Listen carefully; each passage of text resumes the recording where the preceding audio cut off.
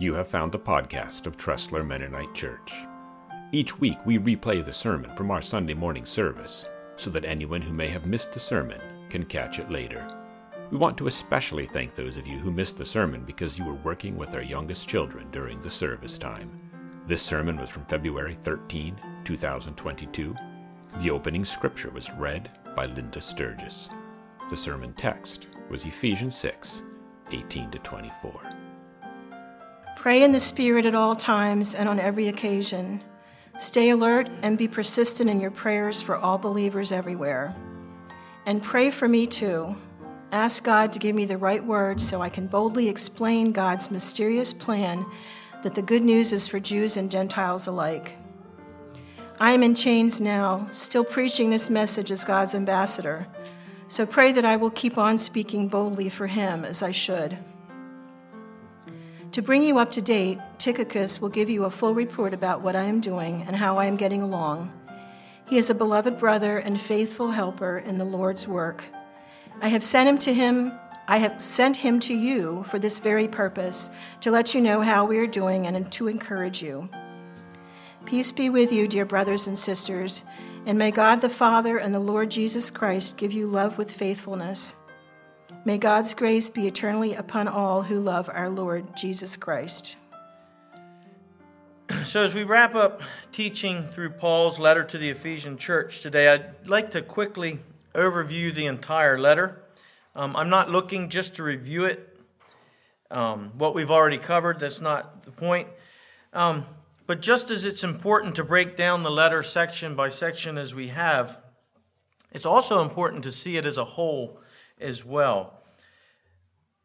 What was Paul's main point in writing to the Ephesian church? He didn't write a series of sermons to the church. He wrote a letter. And it was intended to be read at one sitting because it has an overall point. Although, as I said, I think it's important that we go through and we break it down as we have. But today we're going to kind of take a bird's eye view of it and see it from that perspective. If you listen to 88.7 The Bridge, you may have noticed their little segues or blurbs, or I didn't know what the right word to call these things were. But these things that they've been playing over the first part of this year have had the theme of who we are in Christ. They consist of verses and statements saying that we are loved, we are part of God's family, we've been given grace and mercy, we are viewed as holy and right with God, and so on. Verses that reflect this. And it was interesting to me because this is exactly what Paul says to the Ephesian church and to us today in the first chapter of Ephesians. And as I've mentioned the different times that I've preached from Ephesians over the last few months, this is probably one of my favorite books in the Bible simply for this reason.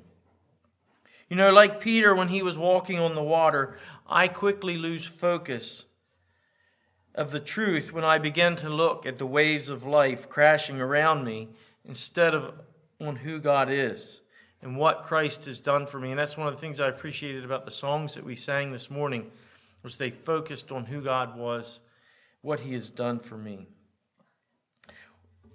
When I lose focus of that, my actions become self-seeking and unkind. My thoughts are only for my good and not the good of others. Instead of being thankful and generous, I become discontent and greedy. I'm not concerned with sharing the good news of Christ with others, and I become self-righteous and legalistic. So these are things that Paul deals with later in the letter, but first he has to make sure that we understand what it is that Christ has done for us and who we are in him. And he does this in such a simple way, but also in an intricate way that we can never, this side of heaven, fully comprehend or fully understand. We've studied these things out, but let me just refresh your memory quickly. Paul begins by telling them to praise God because they've been blessed with every spiritual blessing in heaven, because they are united with Christ. Blessed with every spiritual blessing.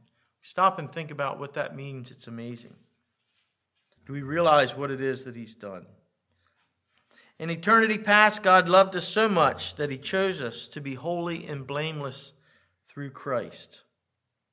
Paul goes on, he decided to adopt us as sons and daughters into his own family.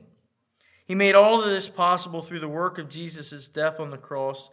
And Paul says that it gave him great pleasure to do this. How often do we stop and think about that it gave God pleasure to do all that he's done for us? Because he's so rich in kindness and grace, he purchased our freedom and forgiveness from our sin. He has given us an inheritance. And we now have the special privilege to live when both Jew and Gentile have complete access to God. He goes on, as a seal and a token of our new position, he's placed his Spirit within us. And Paul reminds them that God has done this with the exact same power that he used to raise Christ from the dead. Imagine that. The power that snatched Christ from the grave as Satan was sure that he had defeated Christ and thwarted God's perfect plan. That same power has snatched us from Satan's grasp and has placed us in God's family, spotless and blameless, because Christ has paid our debt. These amazing things that we find here in chapter 1. And I could probably preach a sermon about each of those sentences that I just read, the small parts, and I know it probably all kind of runs together. But go back and read chapter 1 again and just think about each of the things that God has done for us, the things that Paul mentions here. So Paul tells us where we are now, what God has done for us, and it's wonderful, it's beautiful. But in the remaining chapters, he also reminds us where we were. People often tell those who become famous or rich or whatever, don't forget your roots. Don't forget where you came from. It keeps them from becoming conceited and helps them better appreciate their blessing. And Paul does the same thing for us here in chapters 2 and 3. He says, don't forget your roots. Don't forget where you came from.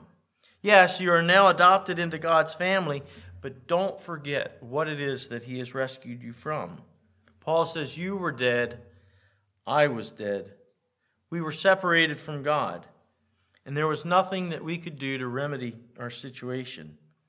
Even our good deeds were like filthy rags to God. And it was only because of God's grace and mercy and the work of Christ that he was able to offer us this gift of forgiveness. It's a free gift, not a result of anything that we have done. So we were dead, now we are alive. We are at opposite ends of the spectrum of where we deserve to be. And because of our sin and God's perfection, our relationship with him was severed, it was cut off. But now it's fully restored, and he views us as holy and righteous. Knowing where we have been rescued from helps us better appreciate what it is that we've been given. So let's not forget where we are or where we come from. Paul then goes on and shares that not only is our relationship with God restored, but also as a result of Christ's work, our relationship with one another is restored as well. Our sin nature causes us to be at odds with one another. But now we are able to be one. We are now able to function in harmony just as our physical bodies were created to do. So Paul tells us all these truths because it's necessary for us to have them firmly stamped into our hearts and in our minds as we live out our call to be the church or the body of Christ, that city on a hill that says, look at this, look world, this is who Christ is, and this is who he desires us to be.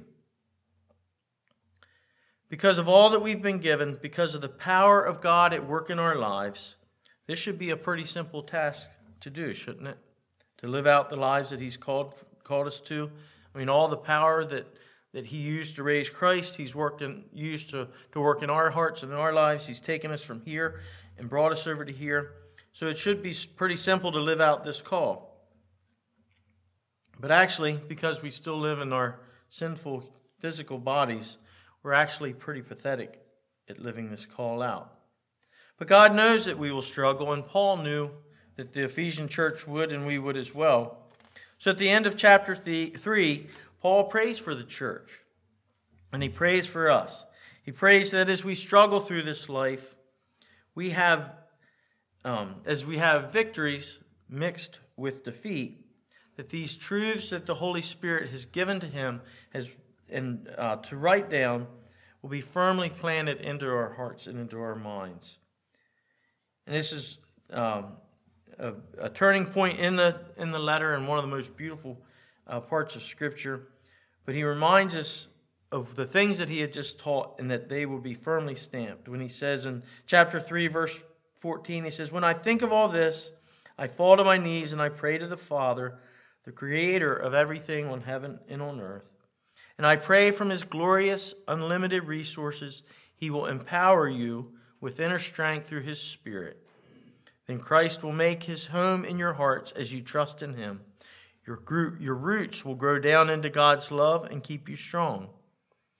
And may you have the power to understand, as all of God's people should, how wide, how long, how high, and how deep his love is. May you experience the love of Christ, though it is too great to understand fully. Then you will be made complete with all the fullness of life and power that comes from God." So to live out the lives that he has called us to, that he's getting ready to explain in the next few chapters, we have to understand the first part. And Paul does this often, if not basically all of his letters. He talks about who God is, what God has done for us, and says, okay, now as a result, this is how we live. But it's important that we firmly have a grasp on who we are in Christ and what he's called us from and what he's called us to. And so that's what we have been looking at in the first 3 chapters. So let's remember these truths that we've studied over the last weeks and months. We need to be rooted in them so that we can live out the lives that he has called us to, that Paul talks about in chapters 4, 5, and 6.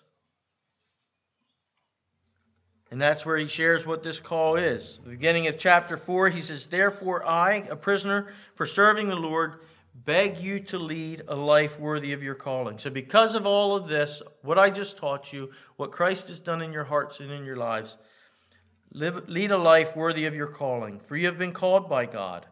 Always be humble and gentle. Be patient with each other, making allowance for each other's faults because of your love. Make every effort to keep yourself united in the Spirit, binding yourselves together with peace. For there is one body and one Spirit, just as you have been called to one glorious hope for the future. So that call is to holy living and to unity with other believers. I've always known that God desires us to live holy, set apart, and pure lives. That's been taught to me, and I suppose to many, and all of you, since an early age. And the Ephesian church lived in a society that was very corrupt. But Christ desired that they be holy as he is holy. He calls us to the same standard as well. So let's keep that in mind as we reflect on what it is that he has done for us. But as we've been going through this and as we've worked through the other epistles that we've worked through so far, I've also been learning just how important unity and peace among believers is to God. Paul spends a lot of time talking about this in his epistles. John's epistles do the same. And as we've gone through the Old Testament in the Bible Project videos, that became apparent to me as well, that unity within God's body and how we treat others is very important to God. So because of what Christ has done, and because we who were once dead and are now alive, and because we are to show the world the power of Christ, our lives, our actions, our attitudes should look different than what they did while we were dead. That should show up in our conduct, in our relationship with others. In chapter 6, verses 10 to 17, Paul shares with us the tools that we need to live out our lives in this fashion. I think Jeremy did a wonderful job of that last week, explaining and showing their necessity and effectiveness. So if you weren't here, there's many different ways, multiple ways that you can hear and see that. So I'm not going to go through that again today, but in those verses, the armor of God are the tools that we need to live out these lives that he calls us to. So Paul shares this theology with us in the beginning, what God has done. He prayed that we would fully understand that. Then he goes on to say, because of what God has done, this is how we should now live. And then he gives us the tools that we need. He reminds us of those tools of how we need to live these lives out. So as we close out this letter today, let's read the last verses that we're going to look at. And I'll make a few quick comments, and then we'll look at how the Ephesian church lived these teachings out. So Linda has read them for us. I'll read them again quickly now. Paul says, pray in the Spirit at all times and on every occasion. Stay alert and be persistent in your prayers for all believers everywhere. And pray for me too. Ask God to give me the right words so I can boldly explain God's mysterious plan that the good news is for Jews and Gentiles alike. I am in chains now, still preaching this message as God's ambassador. So pray that I will keep on speaking boldly for him as I should. To bring you up to date, Tychicus will bring you a full report about what I am doing and how I am getting along. He is a beloved brother and faithful helper in the Lord's work. I have sent him to you for this very purpose, to let you know how we are doing and to encourage you. Peace be with you, dear brothers and sisters. May God the Father and the Lord Jesus Christ give you love with faithfulness. May God's grace be eternally upon all who love our Lord Jesus Christ. So Paul closes out this section on the armor of God and his entire letter by encouraging the Ephesians and us today to pray continually for all believers everywhere, and specifically for him there in Rome, in prison, so that he would be bold in proclaiming the good news to everyone. I admit I'm quick to pray for my own needs, my own wants. Most of my prayers are consumed with prayer for healing, for safety, and for comfort. And so as I work through this, I stand convicted that I very rarely pray for boldness in proclaiming the gospel. But it was what consumed Paul, and it should be what consumes us as well.